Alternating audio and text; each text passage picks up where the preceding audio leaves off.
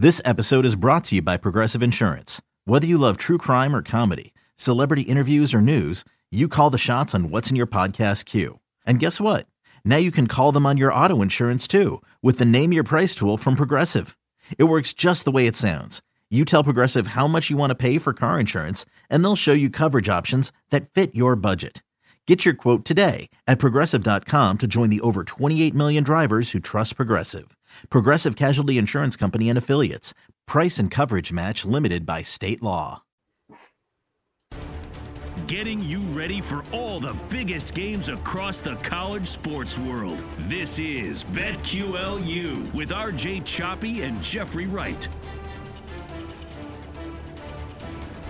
Welcome to BetQLU. As the introduction suggests, my name is Jeffrey Wright. I am the host of the Giannato and Jeffrey Show, weekdays from 2 until 4, right here on 99 FM ESPN in Memphis. You can stream us live on the Odyssey app at all times. My co-host, as always, is RJ Choppy, the co-host of Sean and RJ, 5:30 to 10 a.m. on 105.3 The Fan in Dallas. He's on Twitter at RJ Choppy. RJ, I have been waiting all week for this. I didn't want to let my head go there. We talked about it on the show. I didn't want to take North Carolina because I just didn't want to think about that moment. And honestly, as much as gambling can change the way we watch sports, that might have been the best decision I've ever had because I had no skin in the game and I got to enjoy Coach USA's hashtag curtain call with 2 Ks. Unlike any other. I'm not kidding you. That was one of the top 5 sports nights of my life. It was amazing. I could not get enough of it. Man, it really was, especially when you factor in this was a monumental upset. Like, Carolina doesn't belong on the same floor as Duke, realistically. You know, they got blown out earlier this year. That was one of the great days. At home. Yeah, at home. And nobody confuses the Duke and Carolina home court advantages. Like, nobody ever would confuse those two. Duke's got a real home court advantage. And Carolina, you know, love them. They're more of a wine and cheese crowd, and they always have been. That's what they were called. So it has never been a look, this rivalry has always been great. I always found Duke was the team that was more likely to pull the major upset. But Carolina, what a night. What an absolute banger of an evening for college basketball. Yeah, I said this on Twitter afterwards, and I stand by this. Hubert Davis could get fired next year, and his career was still a success as the head coach just for winning this game. Like, I was thinking about it. If you're a Carolina fan, where does that win rank? Because in terms of, like, obviously Carolina's got championships. They've won, you know, everything there is to win in the sport.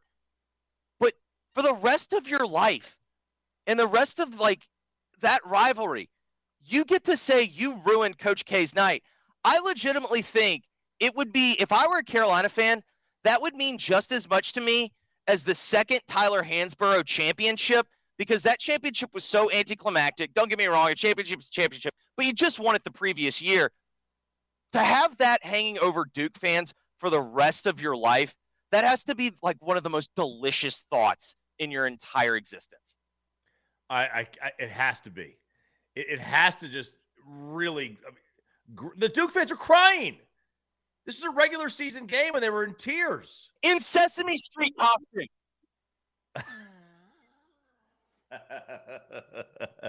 Yeah, it was. Look, for them to be in tears like that the whole night, it made everything about this was perfect. Everything about this was as textbook as you could get. We asked for great theater. None of us thought we were getting great theater going in. At least I didn't. I didn't think we were going to get into this series or into this game and think, man, this will be a great game. No, it was not. It was not thought to be a great game. It turned out to be an upset. But nobody going in thought that Carolina, at least I didn't think the Carolina was going to give them much of a shot. No, I actually I'm in 100% agreement with you. I don't know how you felt, but like I was begrudgingly turning it on. Like I was turning it on thinking like I was basically just gonna, be a masochist. I was gonna torture myself for 2 hours And lo and behold, I think that's why it was such an amazing moment for me. It was so unexpected, and the way that it happened, it was just amazing. And I'm a fan of history. I would never consider myself a historian. I didn't major in it in college, whatnot, but I really, really love history. I love, I know a lot about World War II, but if I go and I read a World War II book, I'm going to learn something new. And what I love about last Saturday night is I'm treating it like a moment in time where I find out something new that I love that happened on Saturday night each and every day. Like if you've got a new podcast and you've got hashtag thoughts about that Duke North Carolina game, Coach K's curtain call, I'm clicking. If you got a story, I'm clicking. I'm finding something new each and every day, and I cannot get enough of it. Like it's not even clickbait for me. It's something that I need in my soul. And I actually thought it would be constructive to go through some of our best moments from that night because I thought it was truly that special. And I think for a historic moment, just like it was, I think it's the perfect way to honor Coach USA. Coach K deserves it. So here are a few things that I had written down, and you tell me where these rank for you. First and foremost, the Texas-Kansas game, delaying it and having to do the split screen on the ESPN, just a tremendous start. Unbelievable start. That is number one for me. In fact, that is the first thing I wrote down. That is the first thing I wrote down, that the KU-Texas game went long, cutting into coverage. That, to me, without question, was my favorite part of the entire night. It saved us from a few minutes of more insufferable Coach K coverage. We didn't have to watch the beginning. You know what I mean? Like, and the best part was also watching ESPN try to figure out, like, how are we going to do this? Well, I guess we can split screen it. Or we could go put it on ESPN News. Like, I don't know what to do. Quick, someone call Coach K. He'll tell us what to do. Like, that was just a tremendous start. Number two for me, no senior day. No senior day. And the best part, when Coach K was pressed upon it, like he got really surly in Coach K egomaniac fashion. And he said, well, yeah, some of these guys already had senior days at other schools. And some of these guys, they're coming back. They could come back. So no senior day. Him having to try and dance around the fact that he was not going to have a senior day because it was his damn day, that was awesome. Yeah. I'm doing it in chronological order. The Coach K logos, like he had died, like the logo patch that they had put on their jerseys that you would honor for someone that had died, that was amazing. Making all the assistants wear the Coach K quarter zips, absolutely great stuff. Throughout the game, him cussing at the refs and then still trying to spin zone, what an amazing man. Also, did you see this on the video, like the video package of recapping his career? He did his own voiceover. That was a new one for me, especially considering like how many celebrities, like they could have gotten anyone to do this, but no, there was only one man for the job, and that man was Mike himself. Jerry Seinfeld wearing the earplugs, that was laugh out loud funny. Like, What's the deal with earplugs? Yeah, what's the deal? Like, that was, what's going on here? By the way, that was amazing. Is Morgan Freeman the only one that could legitimately do the voiceover for their own career and it not sound odd to us? I think that's probably true. The other one, and honestly, I think rest in peace, Casey Kasem telling his own story, I feel like would be right. But like in the end, you have to have a voice. You have to have a voice that we want to hear. Mike Krzyzewski does not have a voice that we want to hear. And you're 100% right. Like Morgan Freeman, you would rather have him tell the story because you'd rather, like, he's pleasant to listen to. And I think Casey Kasem would probably have also fit into that. As you mentioned, the kids crying and wearing like Sesame Street and Disney costumes.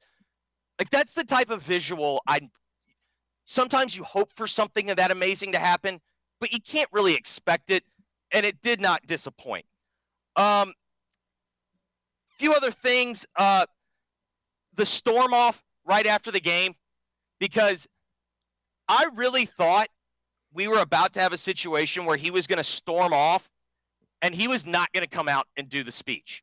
Also, the assistant coach not shaking hands because apparently they had asked North Carolina to shake hands before the game, and North Carolina was like, "F that, absolutely not." Like, no, we're gonna do this like we do everything else. The fact that nobody adjusted their speeches, like they all wrote speeches like they had won the game, and the fact that like no one adjusted it, that was amazing. Obviously, the impromptu, that was unacceptable, and then not only cutting off the crowd before they had actually said anything or jeered and whatnot, him just getting one last opportunity to coach up people that he doesn't coach, that was amazing. Him sitting on the bench and basically making everyone pledge fealty to him as they were delivering the speeches, I thought that was amazing. Also, the ACC network at one point like cut out because you could tell like they didn't know how it was going to go, and they could not afford to have any bad mojo, bad visuals for Duke. Those were some of the things that I had written down. Like, I know, like I said, this is going to be one of those situations where I'm going to relive this night for years, maybe decades to come, and I'm going to find new favorite things all the time. But those were the things that I had written down from last night to do some prep because, God, that was just amazing. That was an all-timer for me. You said 80% of mine because I had the number one thing I had was Kansas, Texas going long. I had the Chris Carrawell showing how classy the program really is by not shaking hands with Hubert Davis. I did have the Duke fans crying, coupled with, this is the parlay, the double play, Coach K crying. He was in tears as well. And then the Coach K yelling at them for cheering him at the very end. I do think you left one major thing off, and that was the best part of the whole night was Duke losing. That to me was that was my favorite part of the whole night is that Duke lost. And, now that's going to be their last loss of the year because they're just going to get a red carpet all the way to the ACC and the NCAA crown by the Zebras. It's going to be Bennett Salvatore giving Dwayne Wade that front row ticket to the free throw line in games 3, 4, 5, and 6 of the 2006 finals. It could be something very easily like that. In your mind, how far does Duke have to go to erase this memory? Final Four. I think that's right. At first I was like, do they have to win it all? I think if he goes to the Final Four, that probably does. I do think, though, would you agree with this? I think this makes it almost a 1,000% certainty that he is coming back in coaching at some point. I don't know if he's going to stab Jon Scheyer in the back. I don't know if he's going to give Jon Scheyer the flu and he's going to have to come down and save the day. This, to me, just guaranteed he's going to coach another game. You think so? Okay. At Duke, or does he go back to Army? No, he's going to coach at Duke again at some point, not this season, obviously. I think that was another underrated aspect. They were acting like the season was over. That was unreal. Yeah. Well, they're Duke fans and they're Duke students, but they're not smart. Like, that's the thing. They have, you saw the cheer sheets. They have cheer sheets. What I've never, I've been a fan of sports my whole life. Never once have I looked to another to tell me how and when and what to cheer for. Like, I have never done that before. I don't know about you. I have never said, guys, I would love to be able to be a part of this crowd. I really, though, need a front-back piece of paper with information that I could have done on my own to tell me exactly what to do and when to do it. And the other best part about it is they always get upset when people make fun of them. Like, well, what's wrong with being organized? It's like, it's a freaking cheer sheet. Like, Yeah. at least get like the quarterback band where, like, you get a signal and you're like, okay, all right, we're in 33. Like, at least like make it somewhat sports related, because the only thing I can think of when I see a cheer sheet is like when a Southern NHL team makes the playoffs and they have to hand out the rules of hockey to the people that are going to the game. So great. Like, that's the only time, like, I think that's acceptable. You get it's an offsides. What's an offside? It's an icing. What's an icing? I don't even know what this. What's a 2-line pass? They don't even have that anymore. It's the Southern hockey team.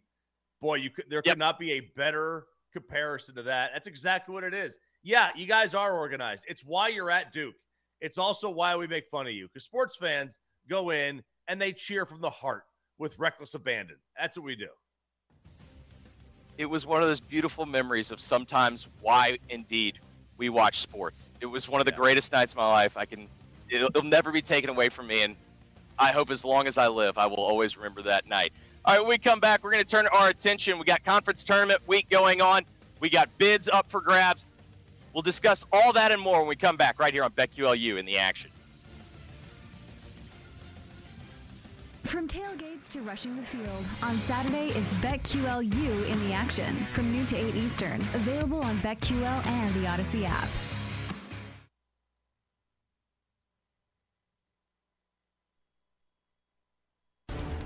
You're listening to BetQLU with RJ Choppy and Jeffrey Wright.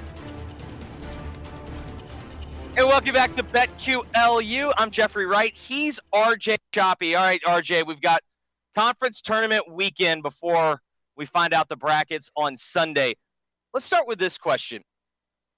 Beyond rooting interests and gambling, what conference tournaments interest you the most in terms of big picture? Historically, I always find a way to watch the Big East tournament historically. But this year, honestly, the Big 12 tournament is always in my backyard. Usually, I shouldn't say it's in my backyard, but I work in Big 12 country.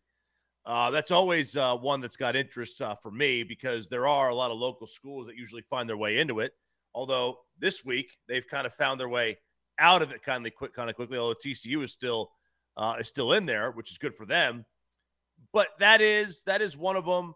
I think anytime that you have 1 seeds on the line, and we're going to have that in the SEC, with Kentucky and Auburn might be in line for a 1 seed if they wind up meeting, and whoever wins that game, if they're putting enough stock in the tournament. I don't know that they are, but so I there's a couple of them out there that still interest me.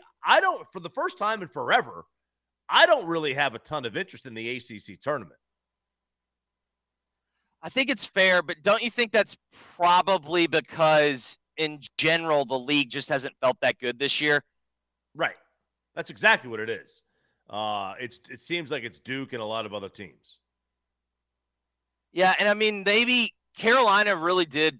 We're recording this on Friday. Carolina was really impressive against Virginia, but then everything has to kind of be couched as like, well, Virginia scored like 34 points. Like, you know what I mean? Like, how impressive is it? I will admit this. There's a little fear for me of Carolina and Duke finding a spin zone of beating Carolina in the tournament to salvage anything. Like, I just kind of I don't want that rematch. Like, I don't want anything out there to taint what happened last Saturday night. Right. We need to keep that pure. That needs to be in our hearts. It needs to be in our hearts for the rest of our lives. When we go see, when we watch Carolina and Duke games from here into perpetuity, we need to be able to look inside our souls and our hearts and say, we saw one of the great games of all time, the end of Coach K, the end of an era, the end of a run. And we saw it, and nothing spoiled it. Nothing tainted it. And this would be a great year for Mercer and a first-round exit. It really would be. It's probably not going to happen, but it really would be. No, oh my God, that would just. And then he has to wait for the cameras.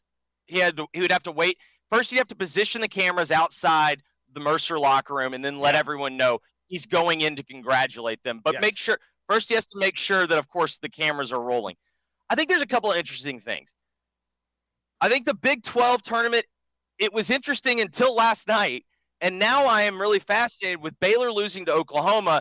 It does set up a nice path for Kansas, and it felt like coming into the week, the general consensus was Gonzaga has the number 1 seed locked up, Arizona has the number 1 seed locked up, and it felt like 4 teams were playing for two spots. Baylor, Kansas, Kentucky, and Auburn for those final 2 number 1 seeds.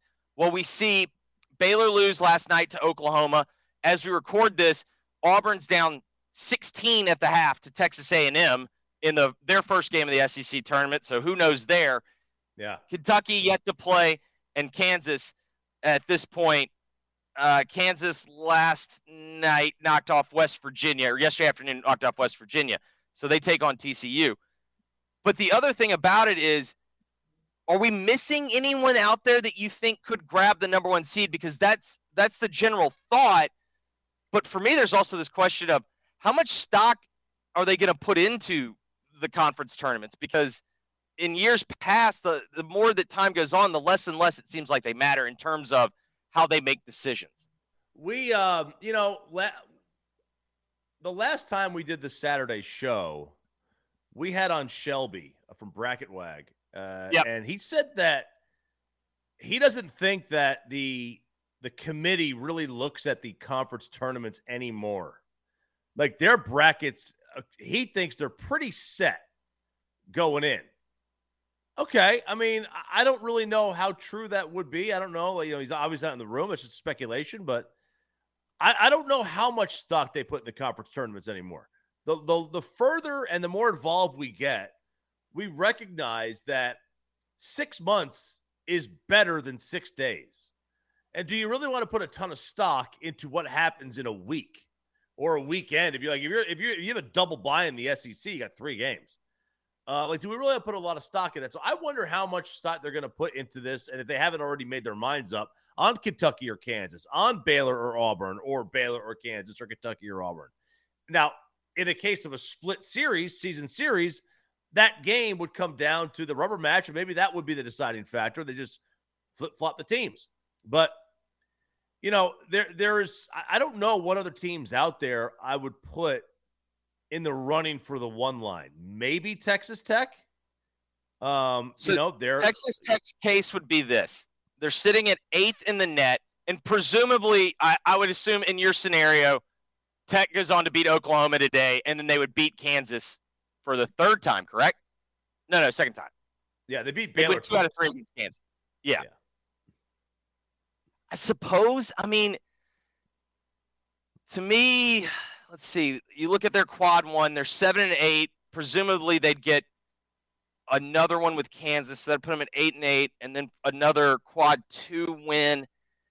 Maybe I keep coming back to, though, it's all kind of dependent on Kansas. And my deal with Kansas is unless Kentucky suffers another bad loss, and they really can at this point, I guess they lose to Vanderbilt. That's a bad loss.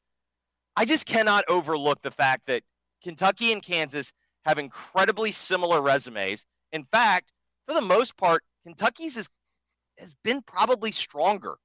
And I just cannot overlook head-to-head when Kentucky goes on the road and absolutely thumps them in Lawrence the way they did. Like, in my opinion, I just do not see how you can give Kansas a 1 seed and not give it to Kentucky. I don't see a situation where you can give Kansas a 1 and Kentucky a 2. I agree. I don't know how you can do that. Now, we've seen crazier things happen, right? I mean, we have seen the committee just stun us with where teams are seated, where teams are sent, where they're located, what seed line they're on, the matchups that they get. We've seen that. But if I were the committee, Kentucky would be a 1 for me over Kansas. Kentucky's game that they're going to have, they're going to play. If Chuck holds, they're going to play Tennessee and Auburn. I mean, if they go through those 2, that theoretically should be a 1 seed. Do you see any path for our worst nightmare, is there a path for Duke to get a 1?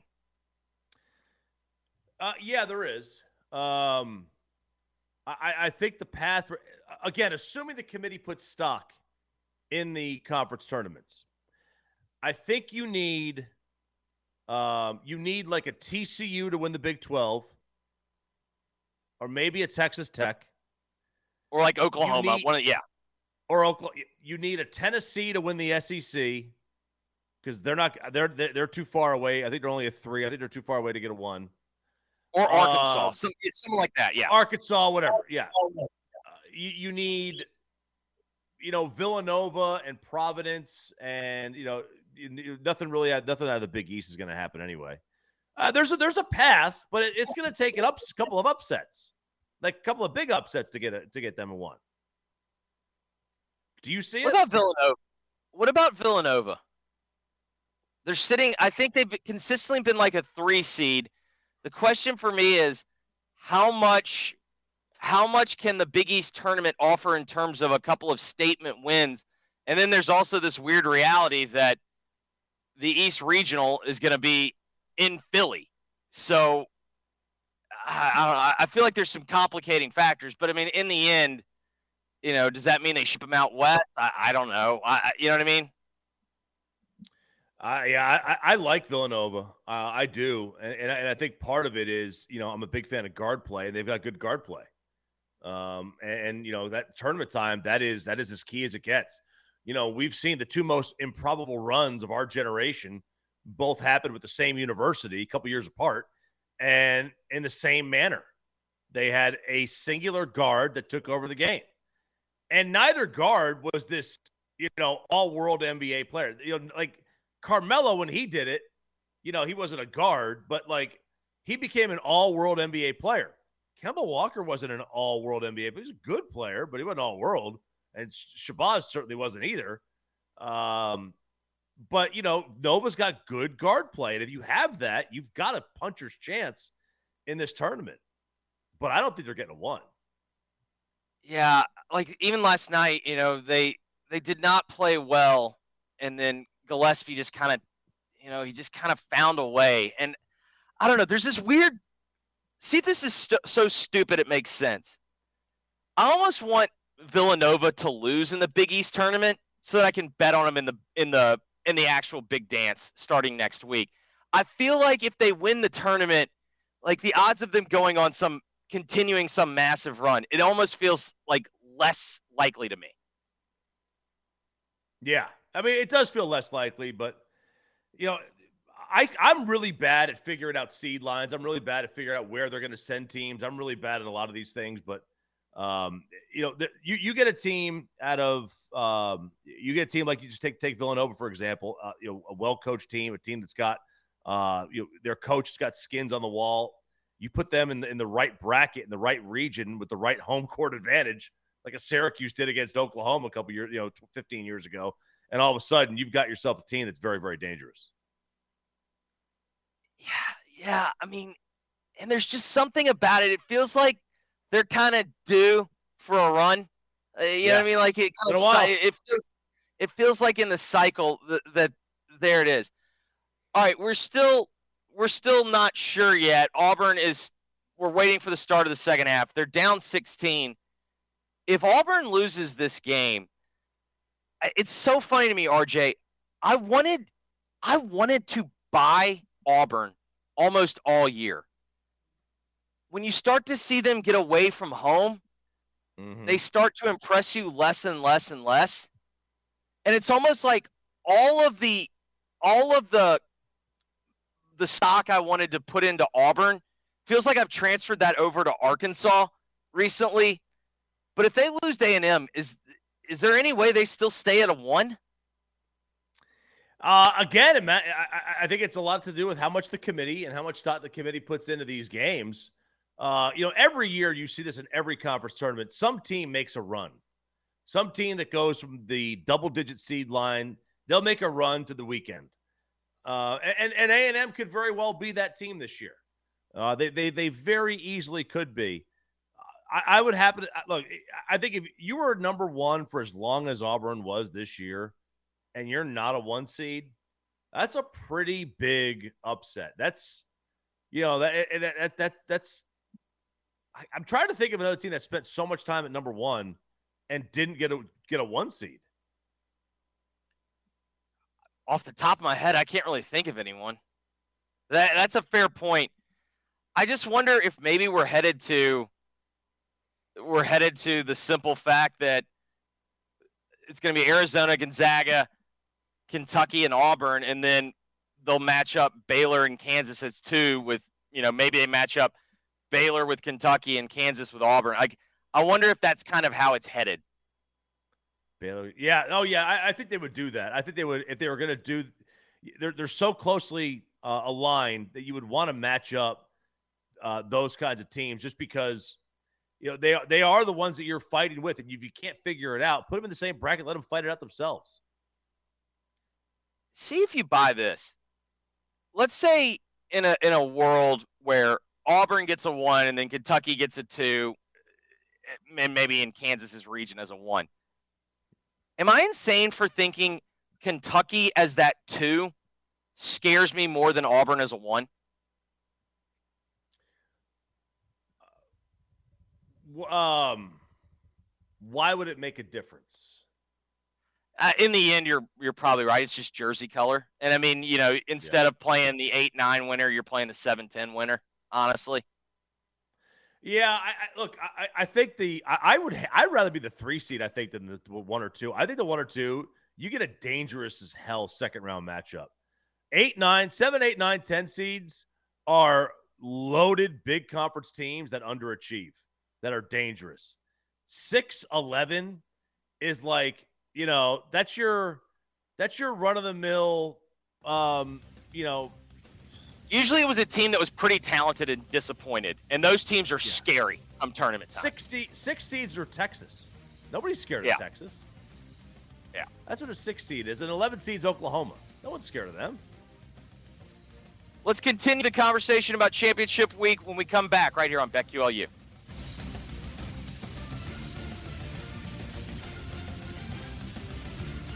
From tailgates to rushing the field, on Saturday it's BetQLU in the action from noon to 8 Eastern. Available on BetQL and the Odyssey app.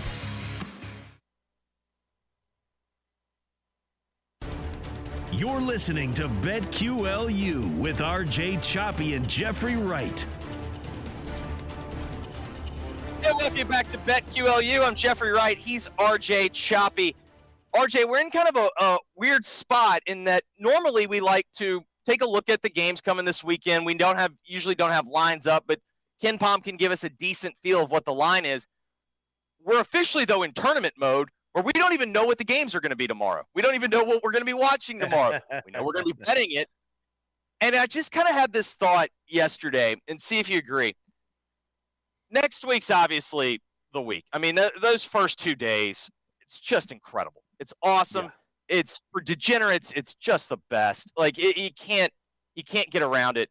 This is like the 3rd preseason game back when in the NFL, when you used to play 4 preseason games, this is the dress rehearsal. Your starters are going to play. Yeah, you're probably not game planning, but your starters are going to play for at least a half, maybe 3/4. It's going to get the feel. And this week has just emphasized for me, this is like the 3rd preseason game. We've had fights. We've had coaches crying. We've had Jim Boeheim with spin zones. We had Buddy Boeheim's fist running into another player. Like we've had all these little elements that remind you, like next week it's on. Well, you mentioned it's like the 3rd preseason game. There's no game planning, right? That's the interesting thing. So take the Auburn A&M game, for example. Auburn is not game planning. Auburn's in the tournament. They're at worst a 2 seed. A&M, but they're playing a team that is game planning because A&M knows their only chance to get in the tournament is to win the next couple of days. So they are game planning this game. And that's why that those teams in this conference tournament and all these conference tournaments, those higher seeded teams that make these runs, they're dangerous because they're actually putting forth a game plan. Teams in college basketball and teams in the NBA, game to game, Tuesday, Saturday, whatever, they don't game plan. They roll the ball out there and say, go play. They game plan come tournament time. Or they game plan when they're a bubble team and they've got to pull a couple of upsets out of their hat.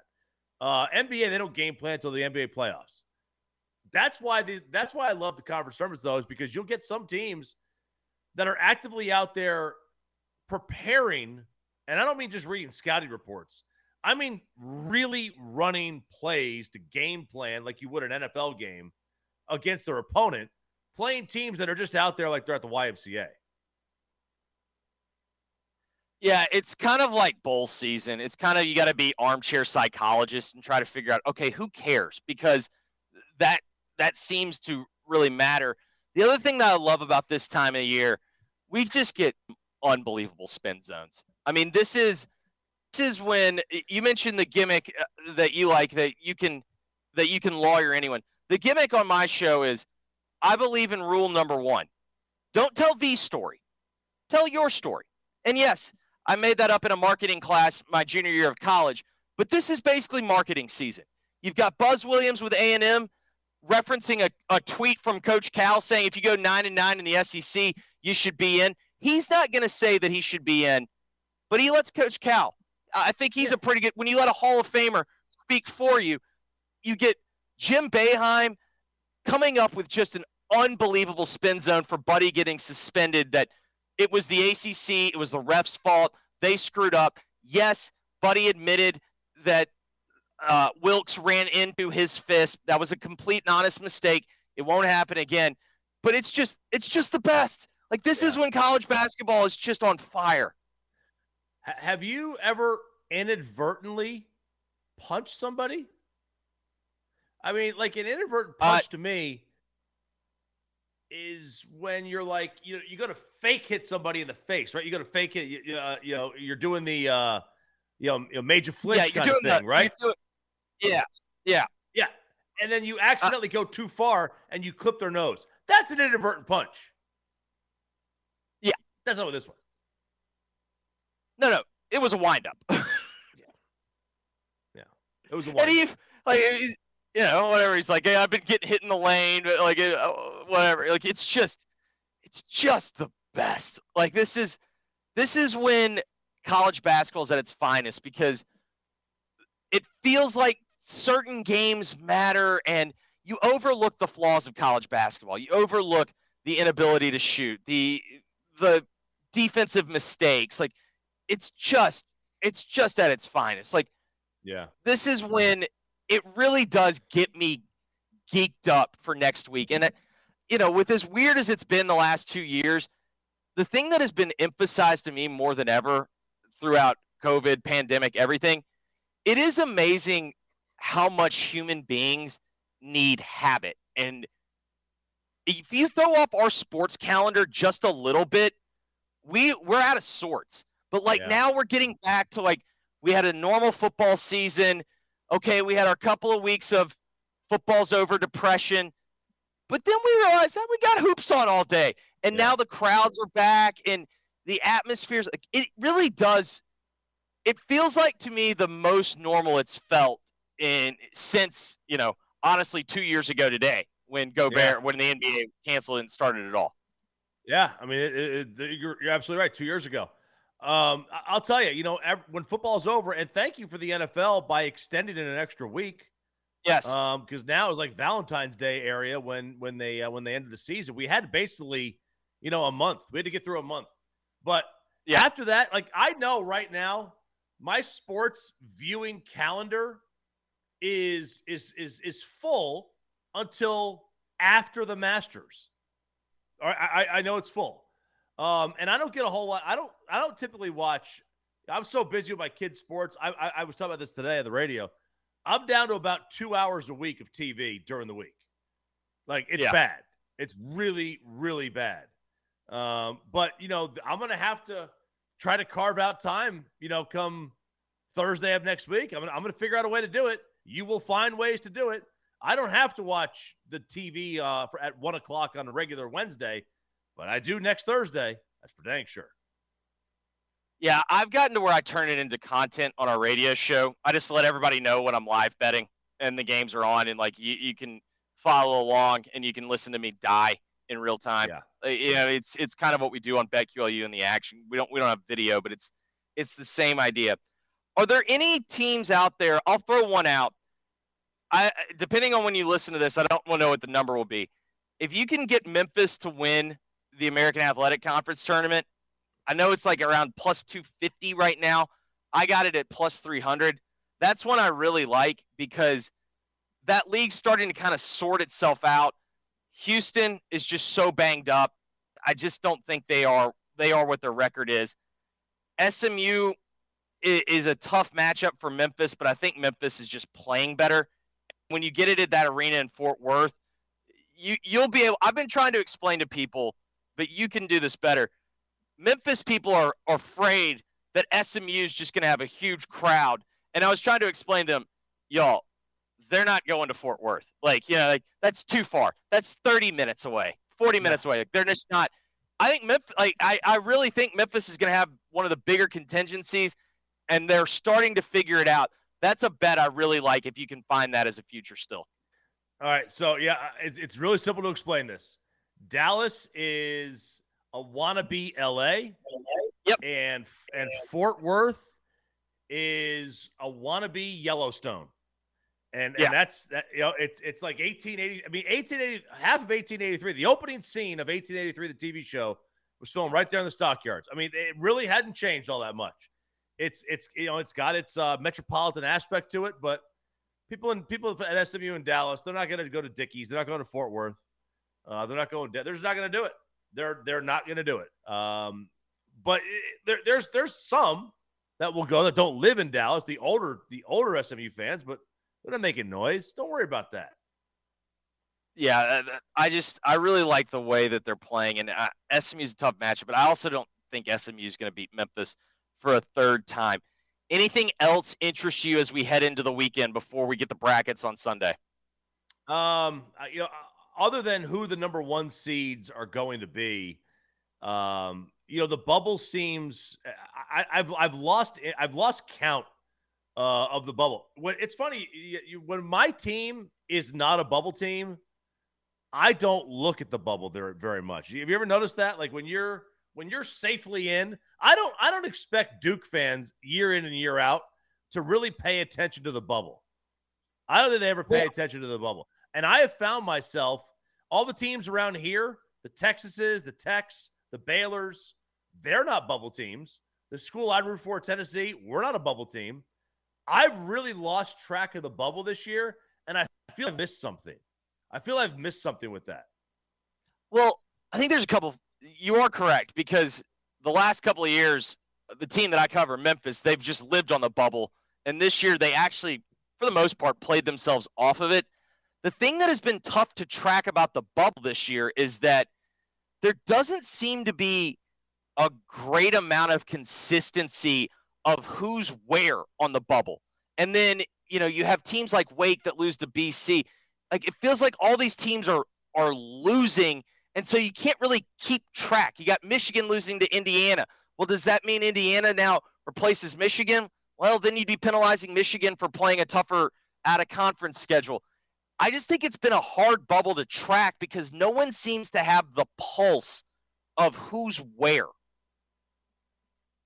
That's true. There is no, and now there's so many services out there that have their own bracketology, and everybody's bubble is kind of a little bit skewed. Some have the first four out, first four in, last four in, yada yada yada, and they're all a little bit different. And I don't know the bigger Division I gets, which by the way, that's the other thing.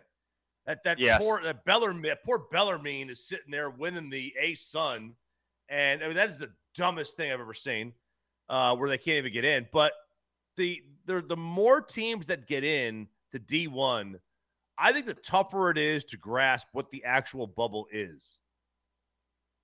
I think you're 100% right. I also think another complicating factor is we've got so many metrics that tell us it used to be back in the good old days.